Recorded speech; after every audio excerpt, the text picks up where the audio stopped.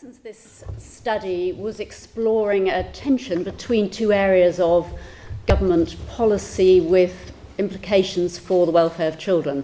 On the one hand, the policy in immigration policy to exclude many people from access to welfare benefits, including families, in order to help manage migration and reduce public expenditure. So that's on the one hand.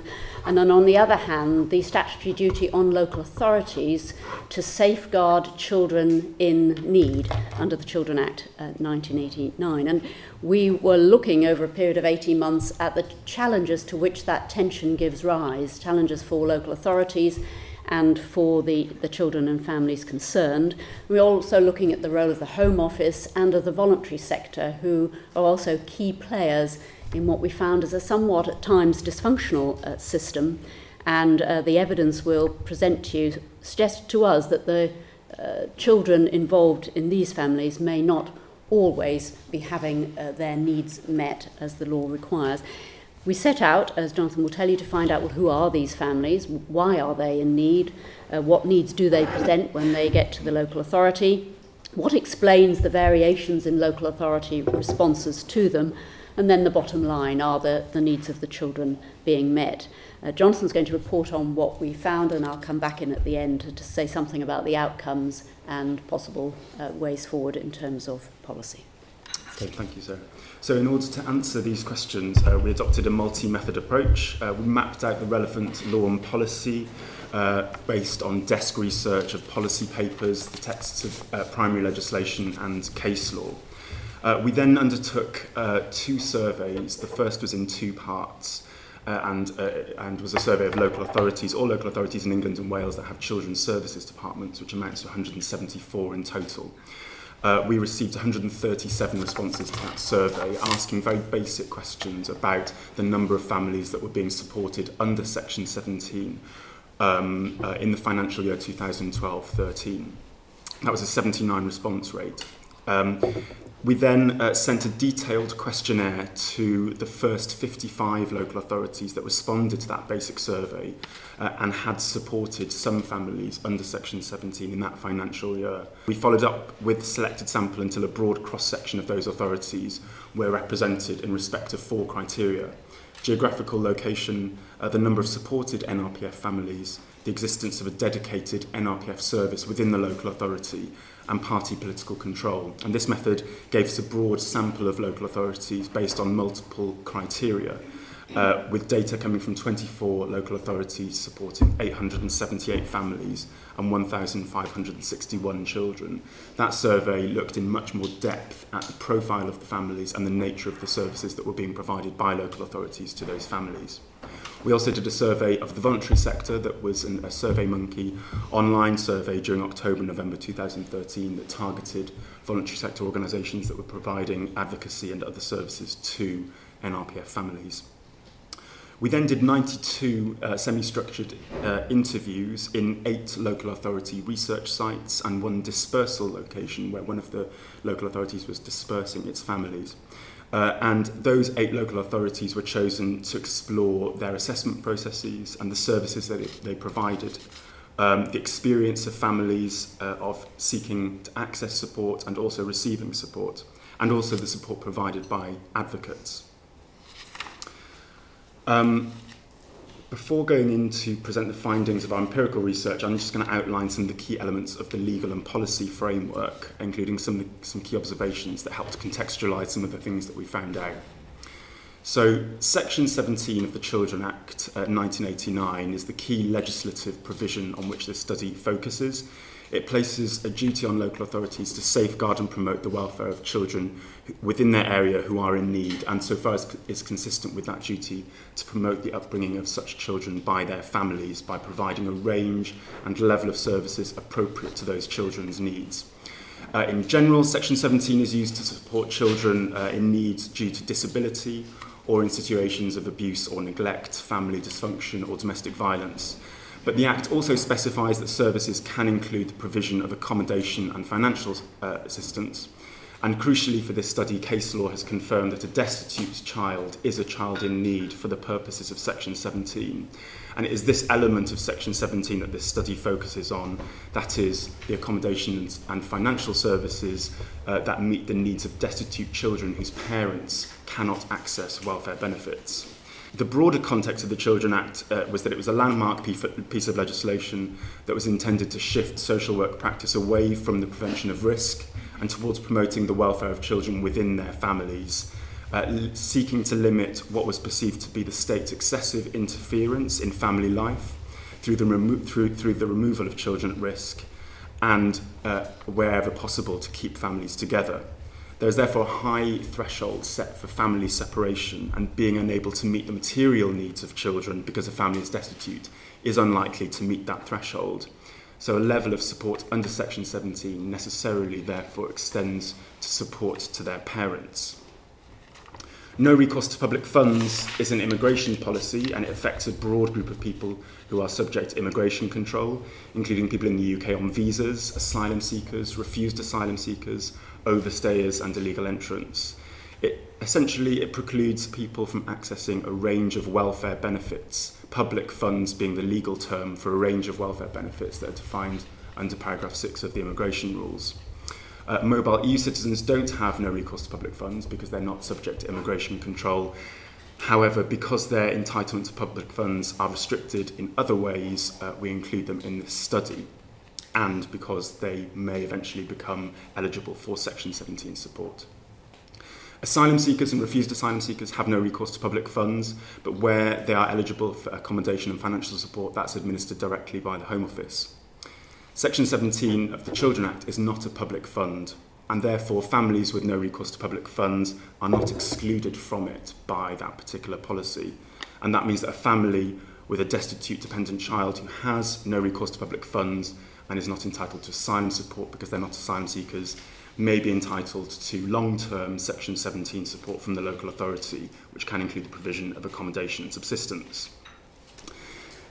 In 2002, the government sought to restrict access to Section 17 support to 4 groups of people that have no recourse to public funds: mobile EU citizens, people granted refugee status in other EU countries, refused asylum seekers who fail to comply with removal directions, and people unlawfully in the UK, which includes overstayers. However, local authorities can't refuse Section 17 support if this would breach their rights under the European Convention of Human Rights or under EU law if they are EU citizens. When families are excluded from Section 17 by this particular legislation from 2002, local authorities must consider whether withholding support would constitute a breach of their human rights or their rights under EU law. And this has given rise to the Human Rights Assessment, one of the statutory assessments that social workers must undertake in these cases. Case law has established that there would be no breach of human rights if there's no legal or practical obstacle for the family to return. Immigration applications to the Home Office do constitute legal barriers to return, and for children and families with pending applications, local authorities must resort to their Section 17 duties in order to prevent a breach of human rights. However, where there are no legal or practical barriers to return, social workers might argue in a human rights assessment that a family can return to the parent's country of origin because no human rights breach would occur. But where a family refuses to return and there remains a destitute child in that local authority area, the Section 17 duty is likely to remain. Local authorities have no powers to enforce removal, and successful discharge of Section 17 duties therefore relies on the Home Office to resolve the family's case through the immigration system, either through removal or the granting of status. So Section 17 effectively creates a parallel welfare system for the small number of families subject to the NRPF policy that become destitute. To understand how this has emerged, and as we shall see, has recently grown, there are a few observations that help to explain it. Firstly, the groups that are likely to fall under Section 17 have broadened. In 2012, we saw that the Home Office introduced the ability to grant limited leave to remain under certain immigration routes on the condition that families would have no recourse to public funds. That is, people being given longer term status without access to welfare benefits.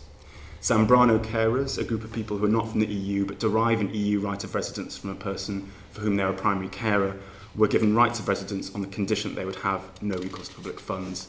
Again, longer term status without access to welfare benefits. and most recently restricting the access of mobile EU citizens to public funds through stricter interpretation of free movement rules. Second, a considerable body of case law has in the most part found that local authority has interpreted local authority duties under Section 17 to this group of families quite broadly, and the courts have almost consistently ruled that it is local authorities rather than the Home Office that have responsibility to support these families. And thirdly, the needs of families within communities have evolved with greater numbers of people having an immigration status that brings with it varying rights and restrictions, and significantly welfare needs have increased as a result of the economic downturn, with fewer opportunities in the formal and informal job markets. So turning to the profile of the families and their welfare needs, our survey found that 2,679 families and 4,644 children were being supported by 137 authorities, which we extrapolate to 3,391 families and 5,900 children across England and Wales. This represented a 19% increase on the previous financial year of 2011 and 12. It's a small figure when compared to the overall number of children assessed to be in need in the same financial year, which is 378,600. And although not all of these children have a regular status, this is a very small proportion of the 120,000 irregular children estimated by our colleagues at Compass to be living in the UK as part of the No Way In, No Way Out study.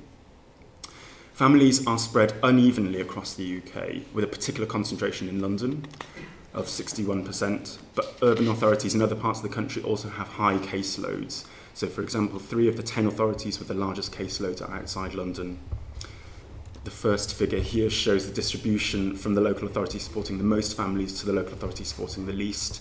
You can see that the families are concentrated in a small number of local authorities, and indeed 41 of the 137 were not supporting any families at all under Section 17. This figure shows the distribution across the regions of England and of Wales, showing that 61% of supported cases were in London. In terms of immigration status, low numbers of supported asylum seekers and refused asylum seekers is explained by the fact that they are generally supported by the Home Office, with local authorities more likely to support those on visas or mobile EU citizens. 63% of the families in these authorities were overstayers. In terms of nationality, we see a pronounced trend. Jamaican and Nigerian nationals make up 51% of cases, with a smaller but significant number from Ghana and Pakistan. Significantly, 23% of the supported families had at least one British child. In terms of welfare needs, the overwhelming and most immediate need was accommodation, which was followed by food and clothing. We're talking about very fundamental but basic needs.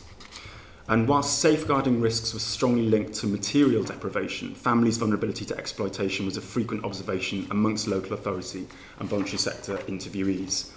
Prior to referral to the local authority, family circumstances drove them into situations of forced dependency on family, friends and community, and crucially men, mainly for accommodation. Some parents were engaging in formal work, which was considered to be risky and exploitative, including sex work. Parents' own accounts of their lives prior to referral in some cases supported these accounts. Referral was most often after a period of stability, often lasting years, followed by deterioration of circumstances and culminating in a crisis. Almost all parent interviewees in our study had been previously working and self-supporting, many renting accommodation in the private rented sector, others staying with friends. They had been frequently engaged in formal work, mainly in the care and service sectors. Informal work was also prevalent, the most common forms of work being housework, sex work, hairdressing, cleaning and catering. In the years that families were living in their communities prior to their situation deteriorating, most were active members of the church and had contact with universal statutory services such as the schools and the NHS. And as their situation deteriorated, it was frequently these services that identified emerging welfare needs. For instance, a teacher noticing that children were hungry at school, or a health visitor noticing that home circumstances were awry. And their role was possible because these are universal services, often outreach rather than drop-in based. And when local authorities identified to us the organisations that referred most families, these were most often statutory services, the NHS, schools, and other departments within the local authority. A significant number of referrals, however, were self-referrals, suggesting that many families find out about these services via contacting the community. So we set out in this research to understand why the practices of local authorities, what are the practices of local authorities in relation to the assessment and provision of services under Section 17, and why they vary from one authority to the next. This assessment is broadly comprised of two stages: screening, firstly, and the statutory assessment, secondly, which includes the Section 17 assessment and, in some circumstances, the human rights assessment. The screening stage takes place at the point of referral, usually prior to the local authority engaging in the statutory assessment process. This is an incredibly difficult process, and local authorities are required to make difficult decisions in a very short space of time, often with limited information and evidence available to them on the family situation. Reasons given to advocates for rejection at screening stage, which were corroborated in some cases by the local authorities, suggests that decisions to deny support to a family at screening stage may sometimes be made without the evidence that could only be provided through the statutory assessment process. Indeed, we found reluctance in some authorities to engage in the statutory assessment process itself, seeking closure of cases at the screening stage. They reported that once they do engage in the statutory assessment, it's very difficult to demonstrate that there is no Section 17 duty to the family. In all the assessments, destitution was the key consideration, and the considerations that local authorities took into account were relatively consistent. The crucial difference between local authorities was not the criteria for assessing destitution, but rather whether the local authority felt that the parent was credible or not. Some local authorities treating presenting evidence with greater suspicion, and in this it exposes a focus of the assessment that is on the parent rather than on the child. Many of the parents were grateful for the support they received and felt that it had substantially improved their lives and the lives of their children. Subsistence payments under Section 17 for those families that were accepted for support ranged considerably between local authorities. In all cases, they were below welfare benefit rates, below Home Office support for destitute asylum seekers, and even marginally below Section 4 hard case support rates. One local authority was providing as low as £23.30 per child per week, and nothing for the parents. And for a family of two with two parents and one child, this would amount to a little over £1 per person per day. Parent interviewees in receipt of this support expressed difficulties in meeting the basic needs of their children on the sum that they received, such as being unable to afford enough food, transport, clothing and nappies. Local authorities in our research sites were providing accommodation under Section 17 in two ways, either in B&B establishments or in the private rented sector, with established contractual arrangements with private landlords. All local authority and advocate interviewees agreed that B&B accommodation was inappropriate, inadequate and expensive, with parent interviewees saying that these facilities were cramped, isolated, dirty and with insufficient facilities to cook. The experiences of those in the private rented sector were much more positive, although some still felt that the standard of accommodation was poor and that the flats were a significant distance from their children's schools. It was nevertheless felt to be more appropriate by parent, advocate and local authority interviewees, giving users more independence, particularly to cook fresh food and make better use of subsistence payments. Local authorities were also able to negotiate accommodation rates with the landlords, often including utilities and council tax, making the process more efficient and less bureaucratic. In terms of explaining variation in practice, we identified three key factors.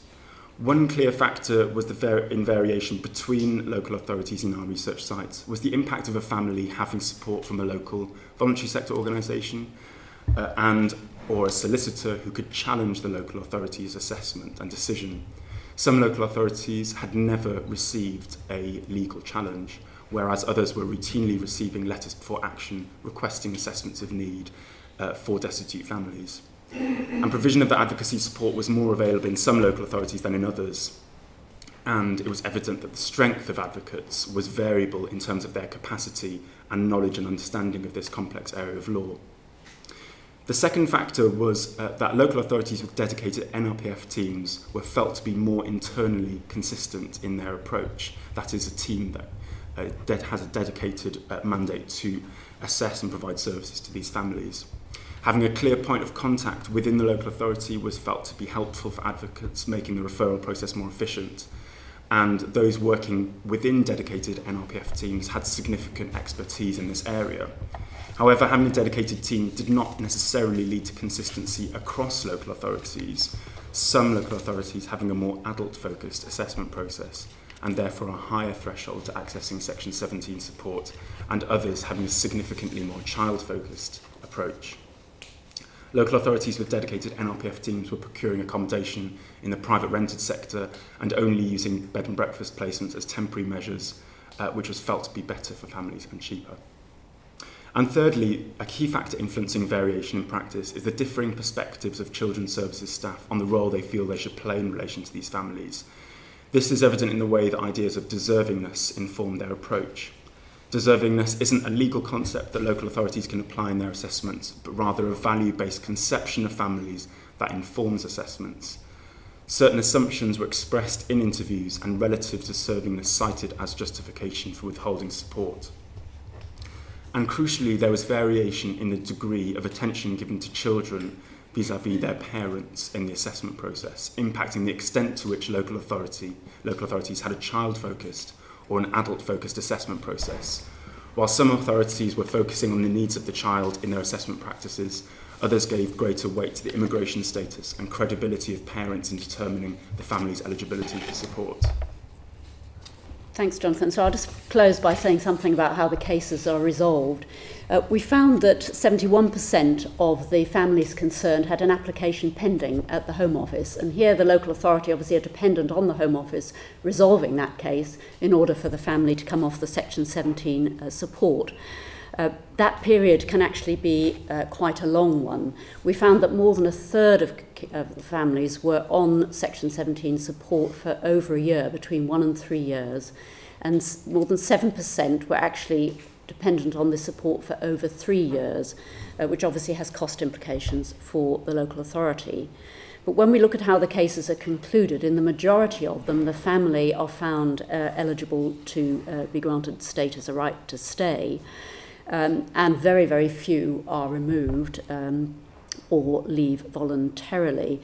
That process, that length of time for the local authority colours the whole process and is part of the explanation for that resistance at the very beginning of the screening process to allowing the cases through, because of an expectation that they will be on the support for a long time. Now, clearly some of the cases are very complex for the Home Office to resolve, and often refusals result in new applications or appeals. But there were consistent reports from across the local authorities and the voluntary sector and the families of unexplained delays during which they received no communication from the Home Office, where it was very difficult to get anybody on the phone, to get a reply to an email. So in many cases, this is the local authority trying to contact central government, but not being able to get a response. We were unable, unfortunately, to get interviews in the Home Office, so we can't contextualise that as to why that might be the experience and what the Home Office side, or if you like, of that story would be. But the delays in case handling do resonate with the reports of the Chief Inspector of Immigration that there are delays in other parts of the process. So our findings there don't differ really from what has been found elsewhere. And it is, however, being dealt with to an extent by a new system of local authorities joining with the Home Office in a great database of cases called NRPF Connect. And there is some evidence that this is now, it's in the early stages, there are just 30 local authorities that are part of it, but it is beginning to improve the communication between central and local government on these cases, but not yet to the extent that the local authorities are confident it's going to resolve the issues, and of course they have to pay to be part of it, and at the moment it's only a minority of them that are part of it. What these long delays mean for the families is a sort of period of legal limbo, of uncertainty, and for the local authorities, it's an implication for their budget. So just to show you here, length of time on support, you can see that about a third are less than a year, but a considerable number are on support for over a year and for longer. And this one shows you that over half are granted leave to remain and very few are removed. So briefly, how do we conclude? We would say that Section 17 is a vital safety net. It is a lifeline for these children to lift them out of destitution, notwithstanding the fact that the provision of services and the benefit support is minimal and lower than that, as Jonathan said, provided to any other group of people. Our concern about that would be that, of course, it's going on for a long period. There are implications there for child poverty. And, of course, we don't know what the implications are for those families who are turned away at the pre-screening stage. The policy environment for local authorities in this is very challenging. They don't get any specific resources to deal with these cases.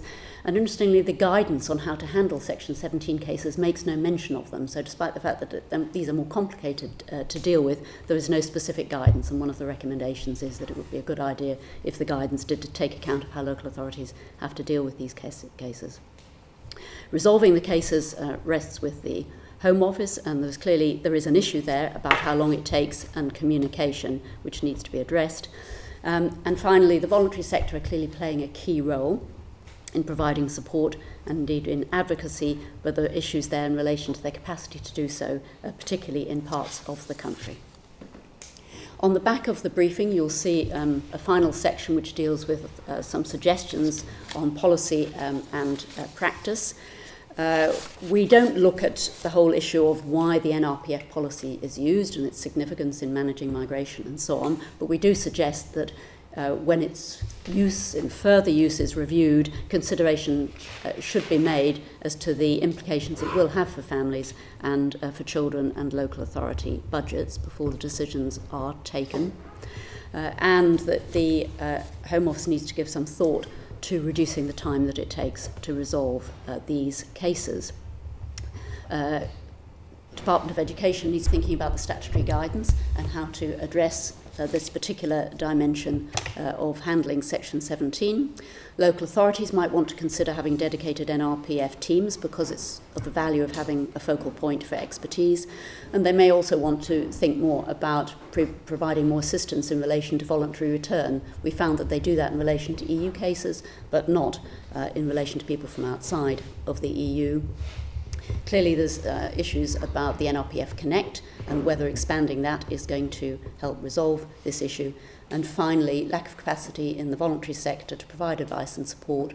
A particular issue for funders there, because sometimes it's the criteria for funding of the voluntary sector which constrain who they can help, issues for funding. And I'm pleased to say the Hamlin Foundation has just given us a small grant to enable us to look at why there are issues in the voluntary sector there and what might be done about it.